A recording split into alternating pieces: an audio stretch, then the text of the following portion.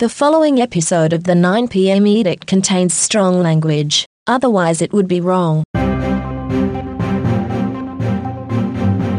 Monday, the 20th of June 2016. With just 12 days left in Australia's election campaign, Malcolm Turnbull judges his nuts.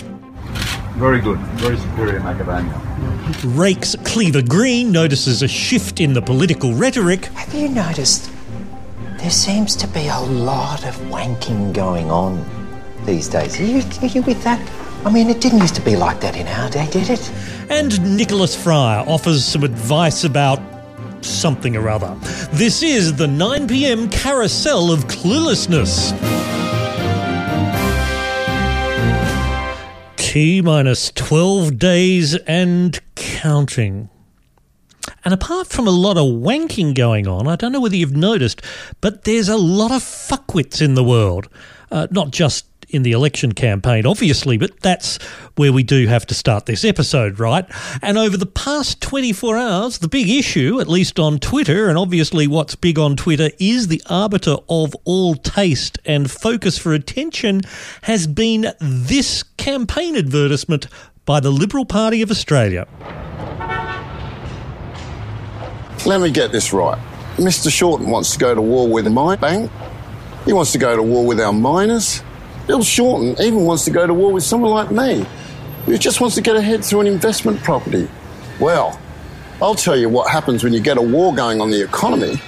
People like me lose their jobs. So I reckon we should just see it through and stick with the current mob for a while. Authorised T-Nut, Liberal Party, Canberra. This advert has become renowned on Twitter and across the wankosphere today as fake tradie, because the collective wisdom of the world is he doesn't look like a tradie. I wish to point out to people that the people in television commercials are what we call actors. They're not necessarily really what they portray themselves as. But moving beyond that, we had all sorts of people saying, he's wearing an expensive watch, which you wouldn't do on a building site. That looks like an OH&S violation with him not wearing a hard hat. Why has he got a ceramic cup? That would break on a building site. And one I noticed, he's depicted sitting in a quiet street with no traffic, and yet in the background we have cliched traffic noises. Now, the Liberal Party this afternoon has said, no, the guy really is a tradie. All right, we'll have to take them at their word for the time being. But if you want to see some discussion of how real his tradiness is or isn't, go to junkie.com. They did a vox pop of some actual tradies, showed them the ad, and they just weren't convinced. They just thought this is not how we speak on the building site. And I think that's where this ad falls down. If the ad is trying to connect with actual tradespeople, which is presumably its aim, then the target audience has to identify with the person in the ad. And they're seeing a relaxed chap in a kind of rather clean set of clothes with a coffee cup standing around in the street, whereas all the tradies in the vox pop that junkie.com did are covered in mud, they're tired, they're getting on with work, they're speaking a very different kind of language indeed.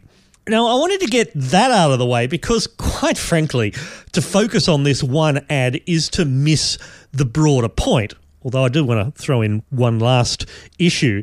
If the Liberal Party is supposedly the party of business, why are they suggesting that buying into the property boom at the height of the market is a good investment? Isn't the property bubble about to burst? Although, as someone reminded me on Twitter earlier today, the bubble has been about to burst for the last 15 years, so it's made a very good rubber, this Sydney property market. No. Let's not focus on that one ad. Let's focus on the raft of stupidity the herd of hilarity. That is the set of candidates being put up by the two major political parties, because that's just been so funny and really so incompetent.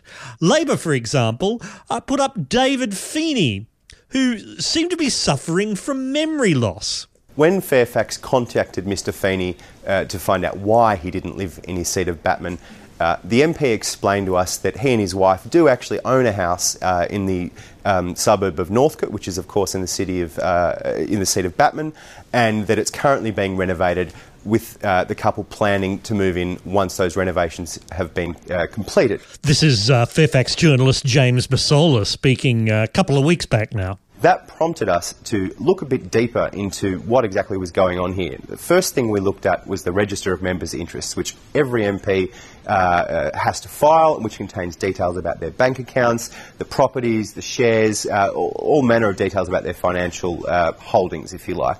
Mr Feeney, as it turned out, had never declared that he owned this house in Northcote. So the next step that we took was to do a property title search with the Land Titles Office. That revealed to us the address of the house in the suburb of Northcote. Once we'd done that, my colleague Richard Willingham visited the house in Northcote and ascertained that it was in fact rented, that it wasn't being renovated, and he spoke to a few of the sort of neighbours in the area who said they were aware of these renovation plans, but that nothing had actually taken place, which contradicts what Mr Feeney had said. The land title search also revealed that the property was purchased for around $2.3 million, which is a rather expensive asset to forget to declare on the Register of Members' Interests. Now, the other thing that sort of stood out in my conversation with Mr Feeney this afternoon is he wasn't actually clear if the property was negatively geared or not.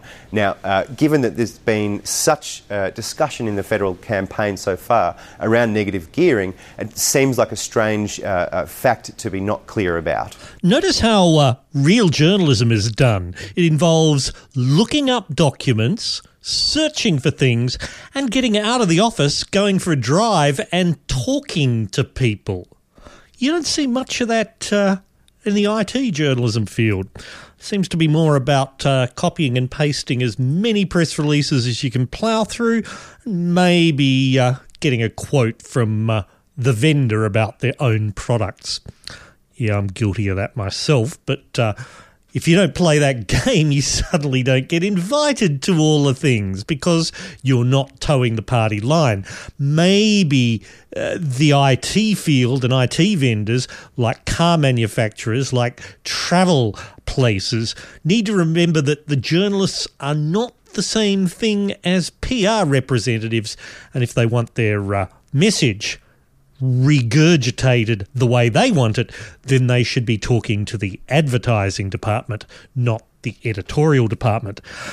But back to Mr Feeney, David Feeney. You might also remember he was the goose who left his party's confidential talking points memo lying around a radio studio and who couldn't differentiate or couldn't explain one of his own party's policies on television.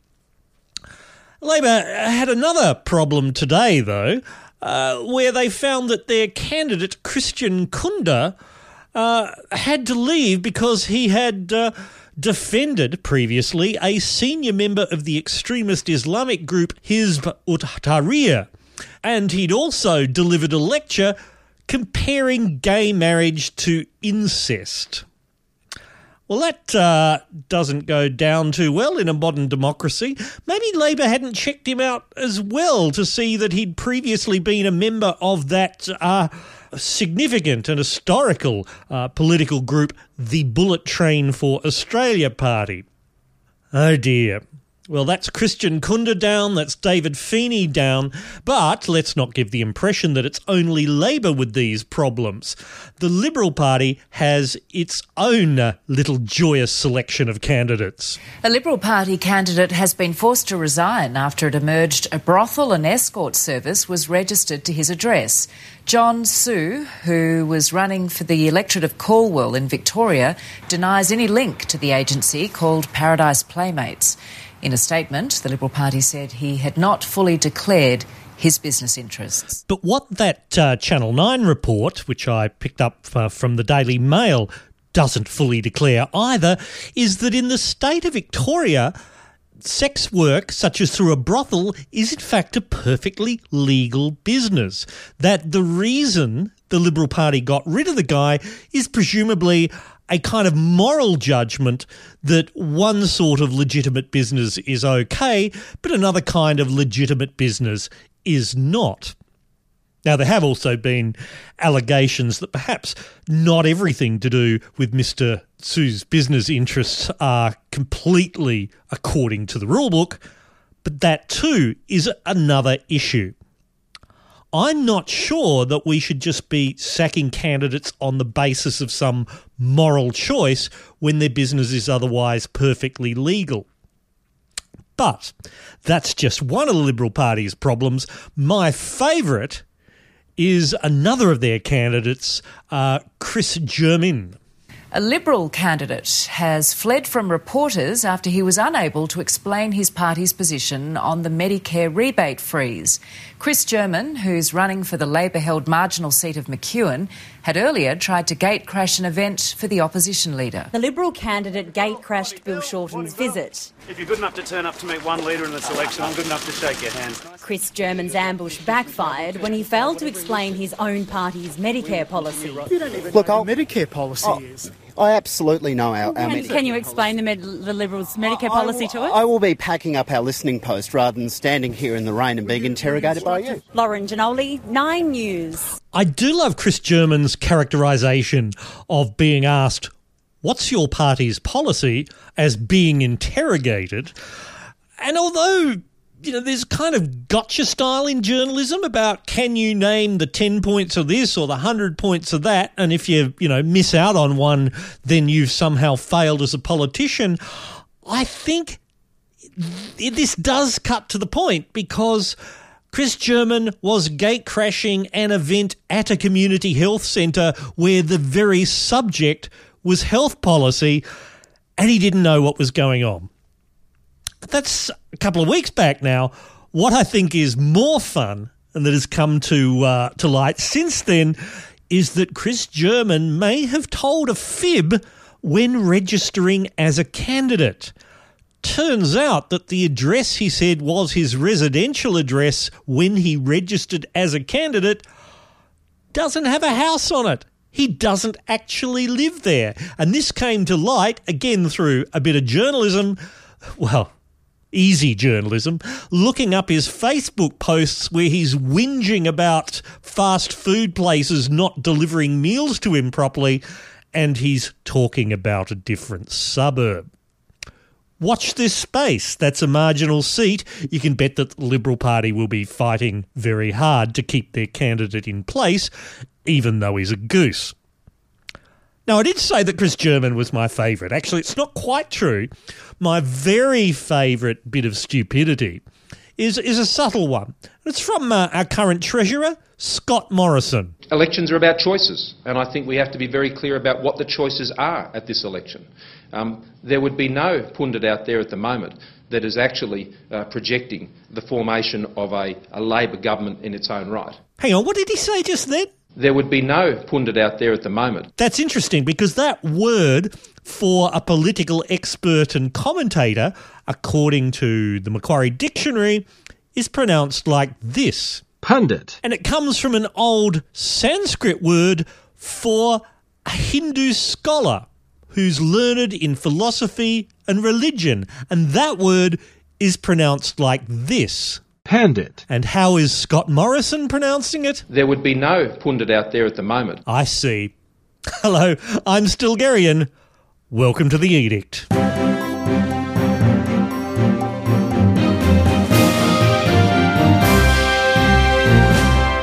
If I happen to sound a little bit flat, a little bit uninspired this episode, it's because I have been sick as a dog for more than a week now.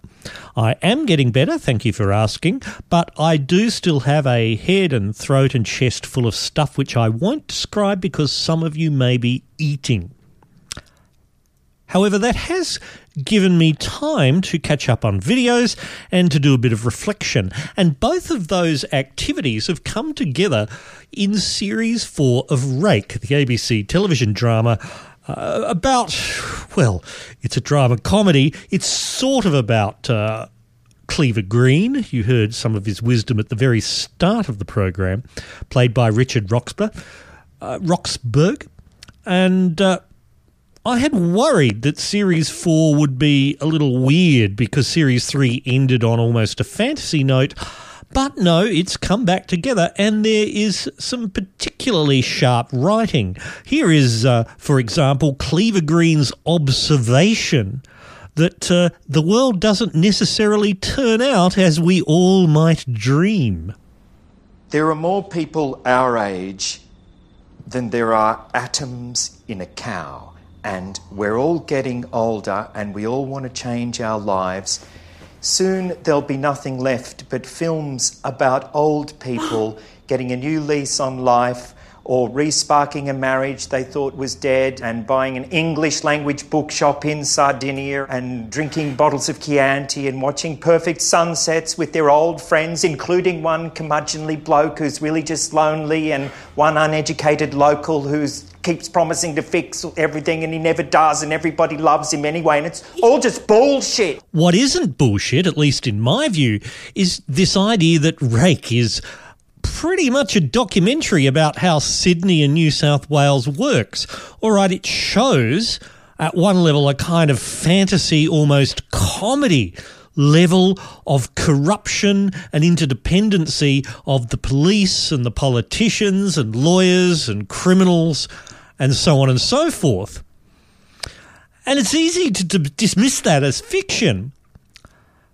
If you were writing a drama about police corruption, would you name your lead character Roger Rogerson?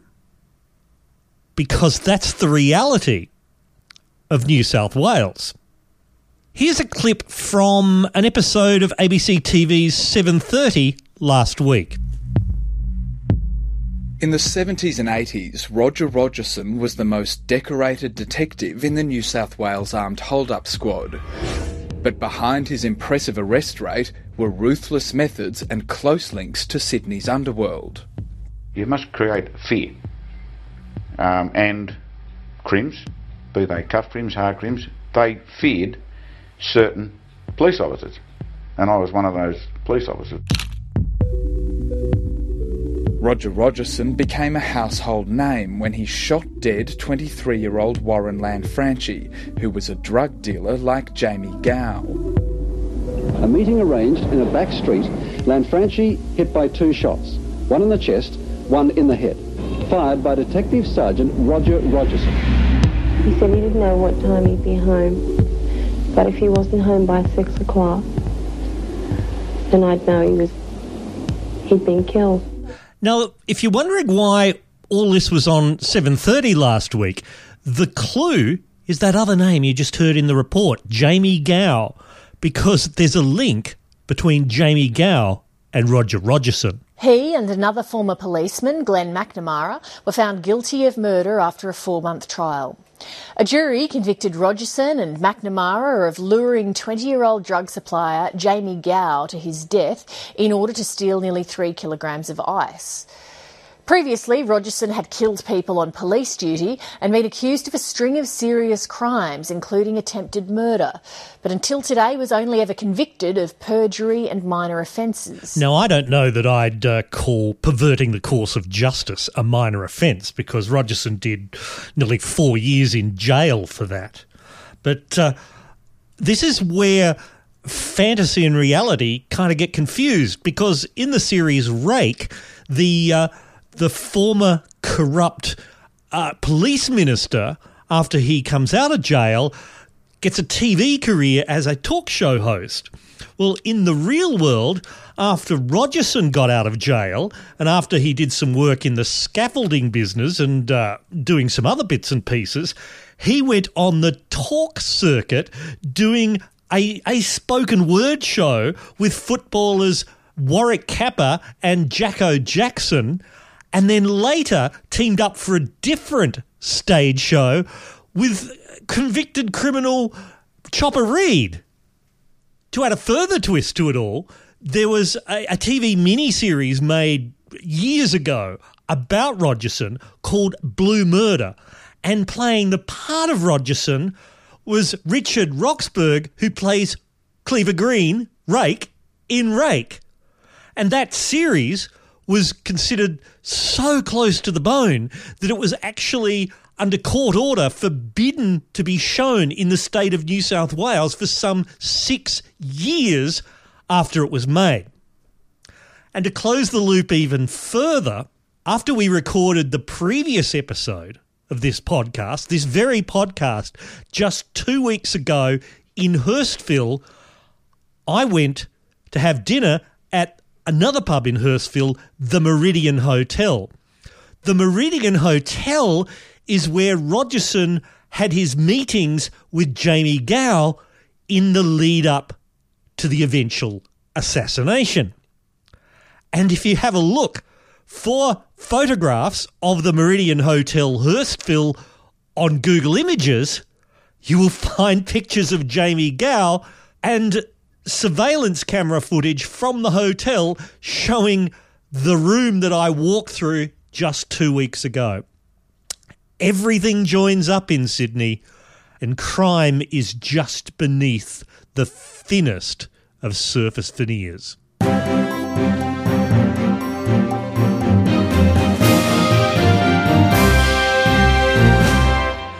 After Rogerson was found guilty last week, I treated myself to watching that original series of Blue Murder.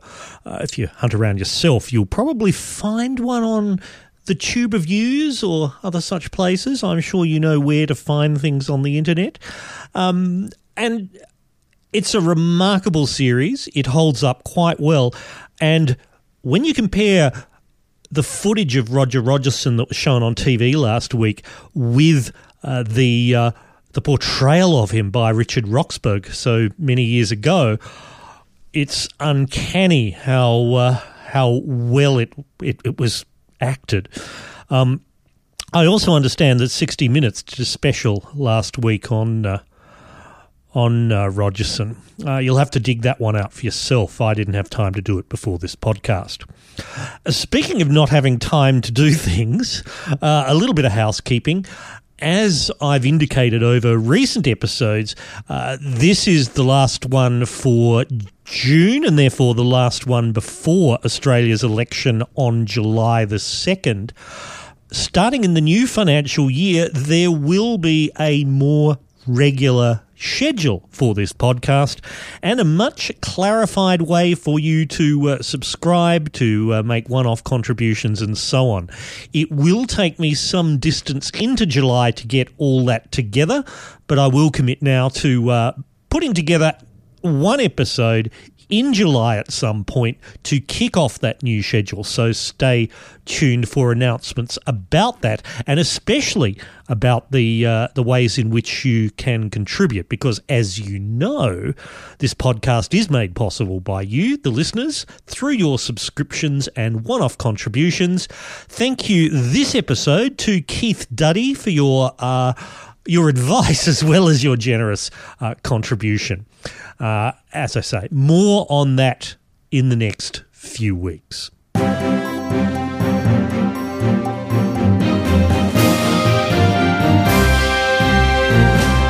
And now it's time for Nicholas Fryer and a look through the arch window.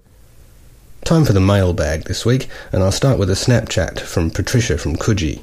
Paddy asks, "Dear Mr. Window, why is everything fucked?" Well, Paddy, there are a number of theories about this, but here's what I think is a major contributing factor. For those who haven't heard of it, in 1999, David Dunning and Justin Kruger published the results of a series of experiments which measured the self-perception of competence. The most famous finding, now ubiquitized as the Dunning-Kruger effect, is that one of the things that incompetent people are incompetent at is assessing their own level of competence when compared with everyone else. That is, stupid, useless people often think that they're better at whatever they're doing than everyone else because they're too stupid to realise how useless they are. I'm sure you've met the type. You may even have elected one to high office. What's not often appreciated about the work is the consequences for the world of their findings as they relate to the competent. It's been widely reported that D&K found that clever, able people consistently slightly underrate their own performance as compared to everyone else.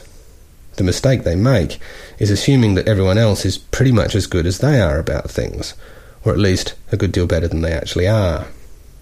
And it's here that I think we have the sting in the tail. Note that we're not talking about super geniuses here, not the people who make generation-shaping discoveries or create whole new art forms. We're talking about the people who are smart enough to tackle intricate and complicated jobs and dedicated enough to spend the time learning to do them well. We're talking about the people who do things, build cities, install and maintain infrastructure, heal the sick, teach children, make music, draft legislation, mediate disputes, write novels, stay married, make food and clothing, design everything. Everything. Wind turbines, medical databases, bureaucratic organisations, ground support aircraft, covert intelligence protocols, even psychological tests to inflict upon impoverished undergraduates. All of those people carry out their jobs in the grip of a persistent delusion that the rest of the world is just slightly less stupid and incompetent than you actually are. But of course, they're intelligent and capable people, so they must regularly trip over evidence of the true state of affairs, which, like all cognitive dissonances, must jar. In other words, everything in the world that even vaguely works was built by someone in a state of persistent low-level irritation caused by their unmet expectation that they're not surrounded by idiots. Be grateful anything works at all. The next one's from Silvano, who writes, "My Google is broken. Can you suggest a good breakfast to make to impress a new lover?" Good to hear from you, Sil. Hope the prostate's better. Here's the dish I always make for a first-time sleepover of a new special friend. You need 1 squid, 2 dragon fruits, half a cup of blackberries, and 1 plastic bag. While your new beloved slumbers, squeeze the blackberries through some muslin and set aside the resulting juice. The pulp can be discarded or kept for drizzling on ice cream. As with all cooking, the key to success here is the freshness of the ingredients and timing during preparation. The squid must be absolutely new caught, and preferably still alive. Squid are used to living in the benthic depths, after all, and will survive easily, if not overly happily, overnight in a pot of salty water in the fridge. A word on equipment. This is a messy dish, and some authorities suggest it's best prepared naked. Personally, I always put on a white coat and rubber gloves, and it's best, if you can get them, to don the sort of all-enclosing protective goggles that demonstrators wear in high school chemistry labs. Once you're kitted up, it's time to go. First, place a few drops of the blackberry juice up each nostril. When you tilt your head forward, the juice will run down your upper lip in a pair of brightly coloured streams. Next, gently remove the bedclothes from your playmate of the night before, taking care not to disturb their slumbers. Then grasp the live squid in one hand and swiftly mash it into their anogenital region. As they come suddenly to appalled consciousness, allow them a brief glimpse of the thrashing tentacles, then stuff it into the plastic bag, which should be transparent for full effect. At that point, look down at your mate's interesting bits and say, in a tone of choking horror, "It's started sporulating!" Reach back between their legs, grab a couple of dragon fruit, and toss them onto their chest before running, making a strange ululating sound from the room. Trust me on this, it's an experience they'll never forget. Dear Nick, why does this week's episode sound like it's made up of a series of unconnected snippets that you threw together at the last minute because you were too busy to write a proper one? And will you close by descending into a half-arsed Dada-esque seriality? Writes a wildebeest made of marshmallow from Esperance. I don't have to do this, you know. My mum wanted me to be a lawyer.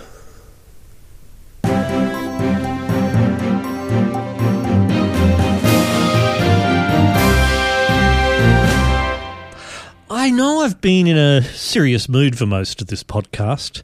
What with the murder and organised crime and even being unable to work myself up into a suitable rage at the sheer stupidity of both major political parties in being completely unable to choose adequate candidates for their own teams. I guess this introspective state has stayed with me despite all of the silliness that I'd part scripted. I had, in fact, selected some elephant stamps to hand out to people deserving of them, people who had been excellent in the category of thinking, but I'm honestly not in the mood for them. Instead, there's a thought that's sitting in the back of my mind, and it's one that's there quite often. And I can summarise that best by asking you, do you know first aid? Not do you know how to deal with a blood nose or a scratch or deal with a bee sting or all of that kind of crap. I mean, if someone is in front of you having a heart attack or having a stroke, or they suffer an accident and they're bleeding profusely, do you actually know what to do?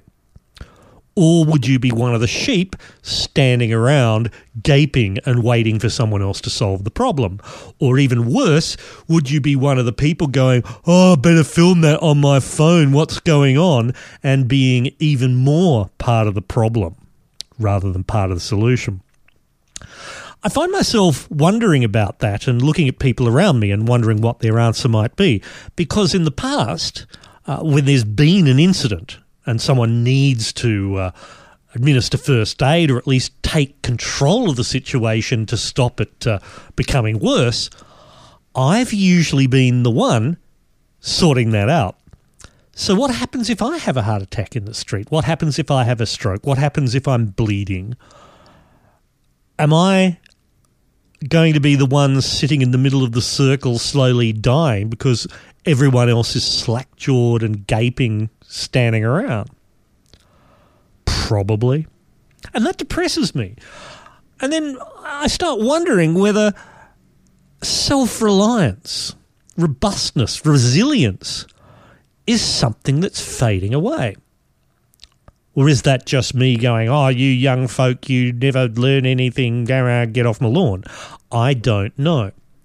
But the other day, I heard something which resonated with that thought.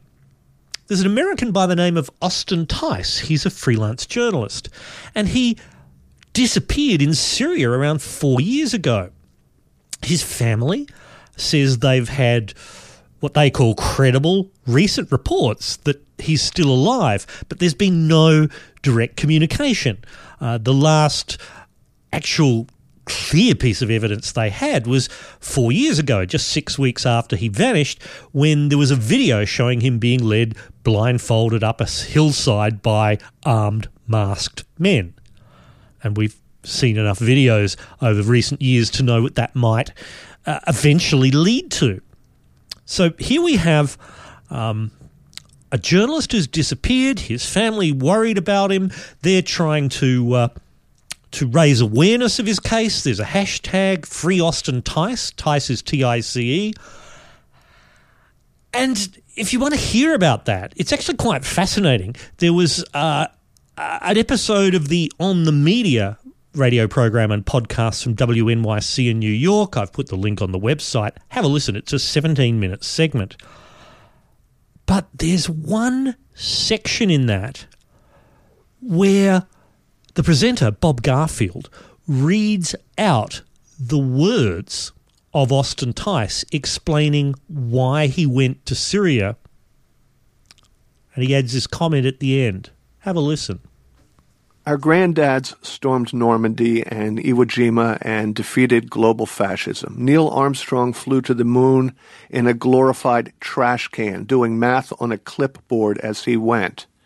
Before there were roads, the pioneers put one foot in front of the other until they walked across the entire continent. Then a bunch of them went down to fight and die in Texas because they thought it was the right thing to do.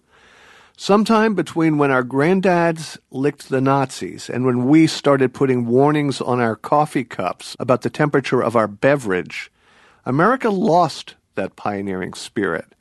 We became a fat, weak, complacent, coddled, unambitious, and cowardly nation. So that's why I came here to Syria, and it's why I like being here now, right in the middle of a brutal and still uncertain civil war. This is beyond intrepid. This is a manifesto about a life with purpose. 12 days until the federal election, Australians. Vote early, vote often. I'm Stilgarian. I'll see you in the next episode.